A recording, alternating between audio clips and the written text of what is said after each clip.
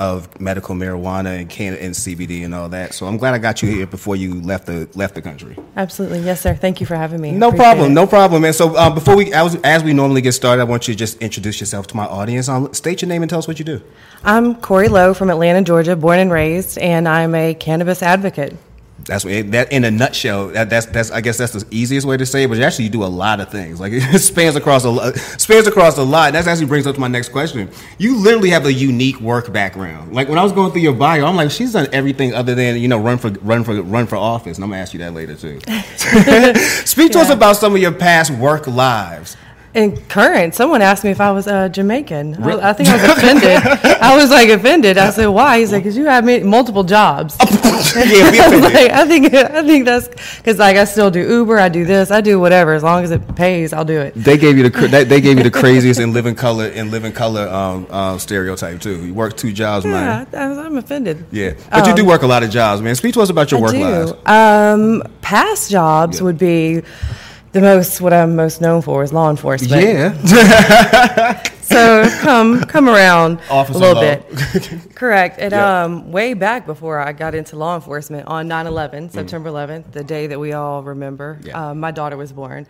And going forward, I figured I had to provide an insurance and take care of her. So I was born and raised in DeKalb in Lithonia. So I went to DeKalb County Police Department and went through their training and became a DeKalb police officer. And then went to City of Clarkston and stayed there for a minute. And another mom, a seizure mom, reached out to me back in 2013 and was like, "Hey, Corey, what do you think about cannabis?" I was like, "Yeah, it's good stuff." He's like, "No, what do you think about for seizures?" And I was like, we're in Georgia and I'm in law enforcement, so that's a big red hot negative. It's not happening." Yeah. And pretty much resigned. Said, "You know what? My daughter wins, family first." So I pretty much went to my captain and said, "Here's my notice," and he said, "I didn't think you would do it." And Wow. So I didn't know you did work for the force. So you did work for the force for some time. At any time during your time with the force, did you have a moment with somebody, say whether it be an arrest or having to actually stop somebody for cannabis, where you actually thought to yourself that maybe you should make a change, even prior to having the conversation about seizures? Certainly. Yes, sir. Absolutely. And I actually didn't even push the issue, honestly, to be honest with you. And there were other officers that I would see that would make up charges in order to pull over someone because they assumed because it would be we called them hoopties. The hoopties. Back in the day, hoopties. But they would see a car like that and just automatically assume and say, "Oh, they didn't use their blinker." And I'm sitting there like, "Are you serious? Oh. Are you serious? Did that just happen?" And so I went against that. So every day when I would put on my uniform, I'd say, "You know what? I'm going to go out here and change someone's opinion of police officers." Every single day, if I encountered one person and changed. So in fact, I would get in trouble because I would always give people rides. They would call me on the radio like, "Corey, it doesn't say taxi, it says DeKalb Police," or it says City of Clarkston, it doesn't say taxi. I'm like, "Well, I'm trying to give people," if I would see somebody on the side of the road, they're like, "Y'all need a ride?" And they're like, "I don't trust you." I'm like, "No, I'm here to help. That's what I want to do." So it always stems from that background, wanting to help. That's crazy because, speaking of the hoopties, I used to drive an 87 Fleetwood Brougham, Cadillac, midnight blue, and I would get stopped every single time I drove that car. And I knew after a while I had to get rid of it because I knew that I was being targeted. Like, I would get stopped every single time I would drive that car. Like, before I leave the parking lot, before I leave my house, whoop, whoop, what you do? Yeah, and it's almost like it's not even matter of fact, my lawyer told me that. He said, "Yeah, you was driving a drug." He said, "You was driving a drug car. Like, what do you expect?" And I'm like, "I don't know what a drug car is." Right. They don't tell you that when you're buying a car. No, that's crazy though. But you found your way into cannabis primarily because of your children. Correct. Yes. If you don't mind, speak up to us about your children and the seizures that they face, and what made you lean towards cannabis and CBD versus any type of medicine. Sure. So really, I have to say honestly, and my only regret with cannabis, and I'm totally stealing this from another person I heard it from, but my only regret with cannabis is not doing it sooner. Mm-hmm. Because when the doctor first came to me, he said, "Okay, here's your 3 options. You can do Topamax, which will dummy your daughter up, and she'll be like a zombie, and she'll be developmentally delayed. Or you can do a drug that's not FDA approved. It causes peripheral vision loss. You have to go to Canada to get it. Or you can do another drug. It's a shot in her thigh. It's a steroid, and it might make her heart explode." So those were my options with my daughter that was born 9/11/01, and then December 26th, day after Christmas, I was at Stonecrest Mall shopping, and she goes into a full-blown seizure. And they're coming and they're like, "Are you sure? You know, you're pretty young. Have you ever seen anyone have a seizure?" And I'm like, "No, there's something wrong." Yeah. They're like, No, you're young." And they said, "We'll charge you $600 and take her to the hospital to have medical, or you take her yourself." I said, "I got her. Don't," and just never look back. And so when I first met with the neurologist, he said, "Your daughter's brain activity is grossly abnormal." I'm like, "Speak English. Talk to me." Yeah. You know, he's like, "She has infantile spasms." Okay, again, speak English. "She has seizures." Okay, then I was right. I knew what I saw at the mall was a seizure. Even though I was 21 years old and never seen anyone ever have a seizure before in my life, I knew what a seizure was because her eyes were rolled back. I just knew. That was scary, I bet. For sure, yeah. First child, never seen anybody, and then in the mall, just shopping day after Christmas, and then this is, anyway. So January 2nd, 2002, the neurologist gave me these options, and I've tried all of those options. She's had three surgeries in her chest. It's called a vagal nerve stimulator, and you swipe a magnet over it, and it's supposed to stop the seizure. I've taken her to Detroit Children's Medical to see the best neurologist. I've gone to California. I've gotten her a service dog that alerts to seizures. Like, I've done everything. And they said she won't walk, she won't talk, and you need to plan for her funeral, that she'll pass away at adolescence. That's what you need to go home and do, because the day your daughter dies, you're not going to be able to plan it. You need to go ahead and have her funeral planned now when you're in the right frame of mind, because when it happens, you're not going to be able to handle it. So that's what they told me.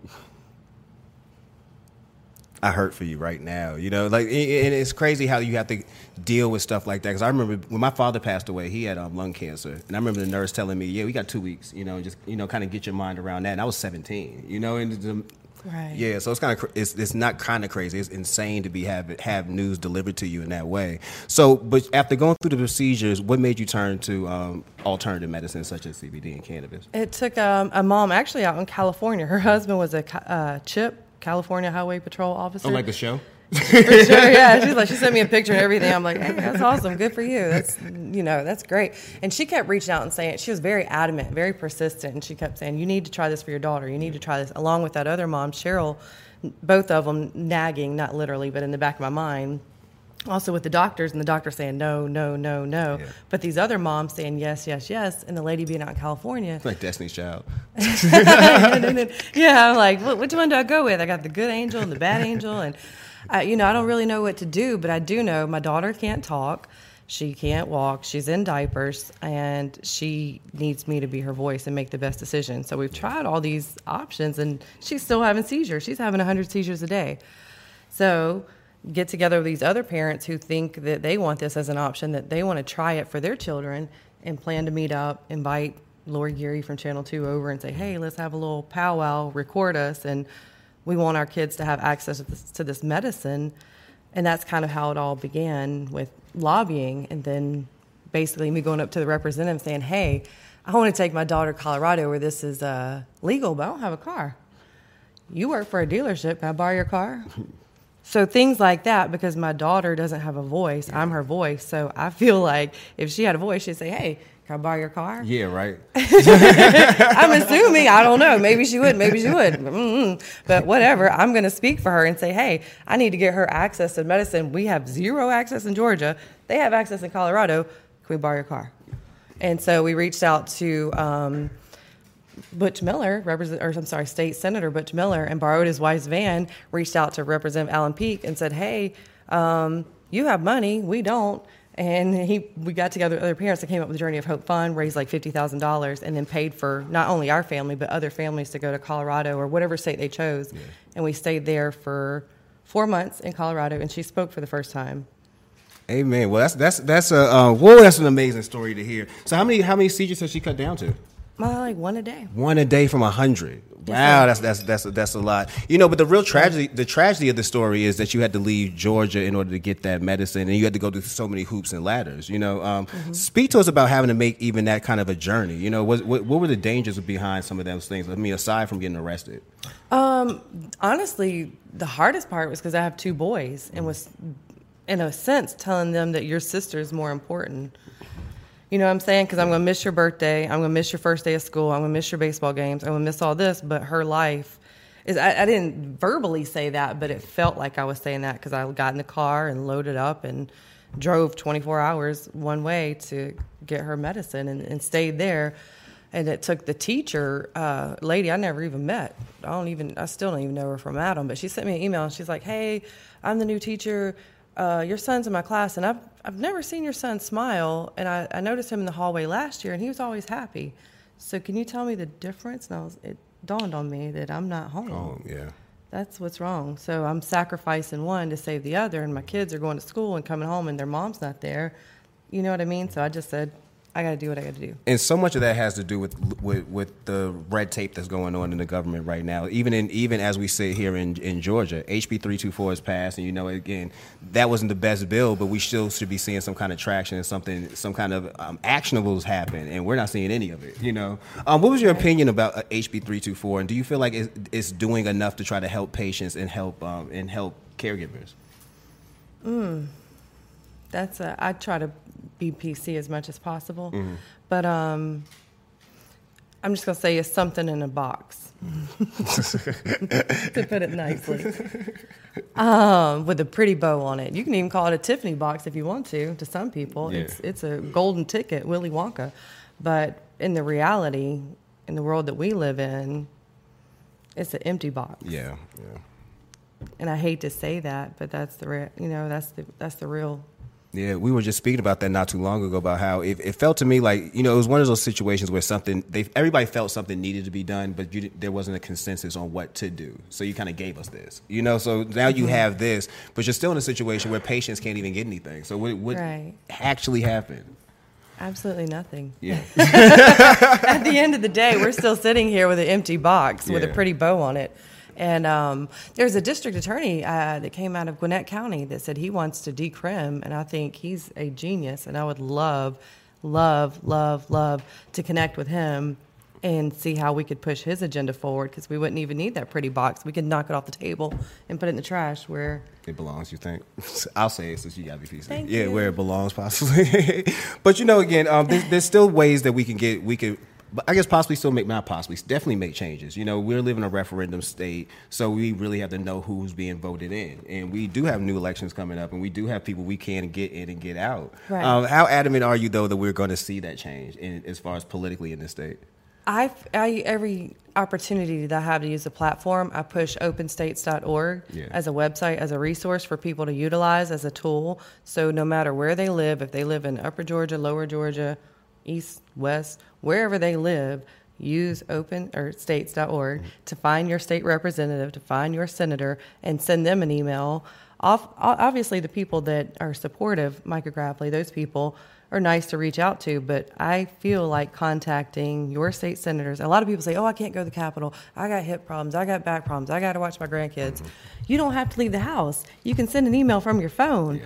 If they have the city hall, I push coffee with a cop. I know a lot of people don't like that, but if I feel like those opportunities, and if they have a politician having coffee with a politician, use those times in your town, because they're using those opportunities to reach the community.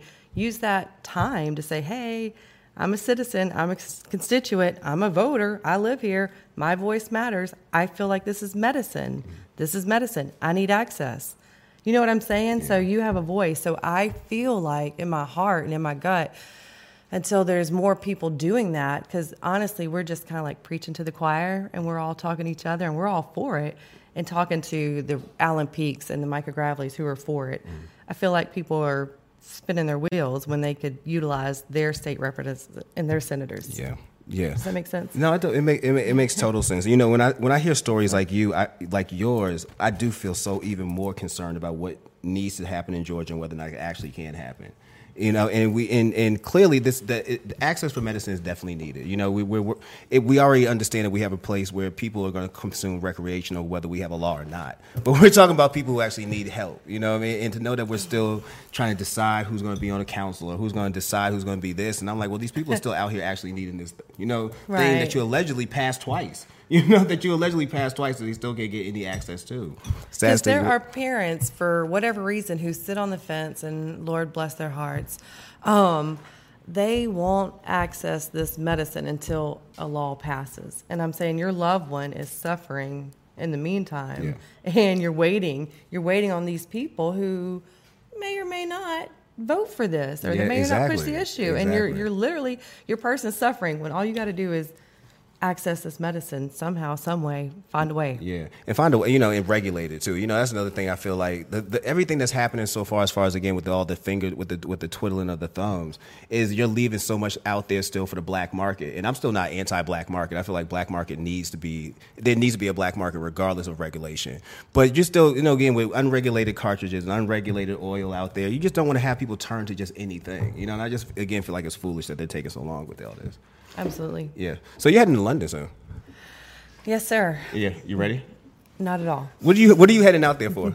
I'm going to speak about being an advocate pretty much, and coming from that angle and what's worked for us here in Georgia as far as collaborating with other parents and like-minded individuals. And they want me to distinct, and I really kind of on the fence about that, but it's been a touchy issue in Georgia between the recreational and medical. Yeah. I don't think really. I mean, for one, I hate that they even call it the recreational and medical. For one, it's all medical. Number one, you know what I'm saying? It's all medical. Yeah. So you just do it recreationally. You know what I mean? But I think that even throwing them into categories like that is another hindrance of what's going on. It diverts, and that's another thing that I want to stress over there. That I feel like, I think there's some old saying about keeping the asylum crazy, and I feel like as long as these groups there's all this fighting and inner turmoil between the groups, then the lawmakers are going to keep doing what they want to do, because there's all this fighting among each other, because no one's focusing. So if you're in London or Japan or Australia, no matter where you're at, focus on putting your energy for good. Yeah. Yeah. So you're going to be over there in London for how many days? 2 days is the days of the conference. Okay. And so I'm just kind of playing it by ear at this point. That's what's up, man. Well, you are definitely a very vital spirit out here, man. So thank you. What do you feel like? What is your how optimistic are you about seeing a program in Georgia that could actually be something worthwhile to patients coming down the pipeline soon? Soon. Mm-hmm. Oh goodness! I hope and pray that my grandchildren. Oh. I feel like as long as we have the governors, you know what I'm saying? We're that old mentality in the Bible Belt, and that it's sad. And I feel like until we get that out of here, it's going to be slow change. It goes right back to the vote. I'm not a fan of Brian Kemp. I've had to say that to my good friend of mine, Dr. Hodge, plenty of times. I'm not a fan of Brian Kemp. Like, I don't think Brian Kemp is a help in any way, shape, or form. Clearly. But I need him to be. I need him to be in some way right now. Especially when it comes to this commission. I'm like, are we really still sitting here? We're as far deep we are in the year right now. You're still. I hate to be. I told you so, because it sounds so negative. But I feel like I told you so. Yeah, a lot of people. I mean, you felt, because again, it goes back to the fact that we can't, we as people can't just go vote for this, and you really have to wait this out. And like you say, politicians can play a game of musical chairs all day, and run around a circle of well, I don't want to do it, I don't want to do it, I don't want to do it, I don't want to do it, I don't want to do it, and they can keep doing that over and over and over again. That is the issue, and we really, I don't know how to change that really statewide, but that is an issue. We got to liberate ourselves from that nonsense. One of my favorite stories to tell people, and I think it's so beneficial, and I thank God that I was in the room the day it happened, but sickle cell. The bill was on the side of the Senate, and there was a little group of ladies from the Sickle Cell Foundation. There was like 4 little older African-American ladies, and if you will picture, they had a board, and they had like all these conditions. They had autism and PTSD, and sickle cell was one of them. And the lawmakers, Senator Renee Unterman, crossed out PTSD and said, oh, cannabis doesn't help that. Took out autism, wiped it off. Oh, cannabis doesn't help autism. And got to sickle cell. Those ladies went to church. They threatened GSP to remove them, because those ladies were like, oh, hell no, you're not taking sickle cell out. And that's what it took those 4 ladies to stand up and speak for them to add sickle cell back in the bill. And if they hadn't spoken up, then how many hundreds of thousands of people with sickle cell would have been left out? Yeah. Do you know what I'm saying? Yeah, so it took those ladies to be at the Capitol on that day when that bill was at the committee, and people have to be there and be present to be a voice physically, clearly. You ever thought about running for office? Oh, I had too many skeletons in the closet. Well, I think right now that might not be a hindrance, to be honest with you. That might actually help you. Look at Washington. Yeah, that might actually help you at this point. Right? So, yeah, I thought about that when I was reading your bio and just listening to you a little bit. Yeah, have you ever actually thought about running for office? I have not. I just know. I mean, even just being in this realm of cannabis, that you have a target on your back. Yeah. Even from people within the industry, and not even people from out. You know what I'm saying? And so it's just scary, but I appreciate it. You have my vote. Okay, pass it. When it's all said and done, what do you want to be remembered for the most? Oh wow, for actually caring. That's my whole biggest purpose in this. That I actually, when they had this beautiful box with empty box, I said, I messaged Representative Gravely. I said, has there been any thought put to taking funds out and allocating it for people who can't even afford a card? Because there's some people that want a card and feel like they need a card and they can't even afford that. So out of this money that people are paying $50,000 and $100,000 for their application fee that's non-refundable, are you all going to take any money out and apply it for people that can't afford the card or afford the medicine once it's passed? Crickets. So I want to be remembered for actually caring. Yeah. Well, you're definitely going to be remembered for that. I want to wish you a great trip to London, and I know you're going to knock that out. Thank you for coming by, Corey. Yes, sir. I appreciate it. No problem. And that's Cash Color Canvas, a high level of conversation. Thanks for having me.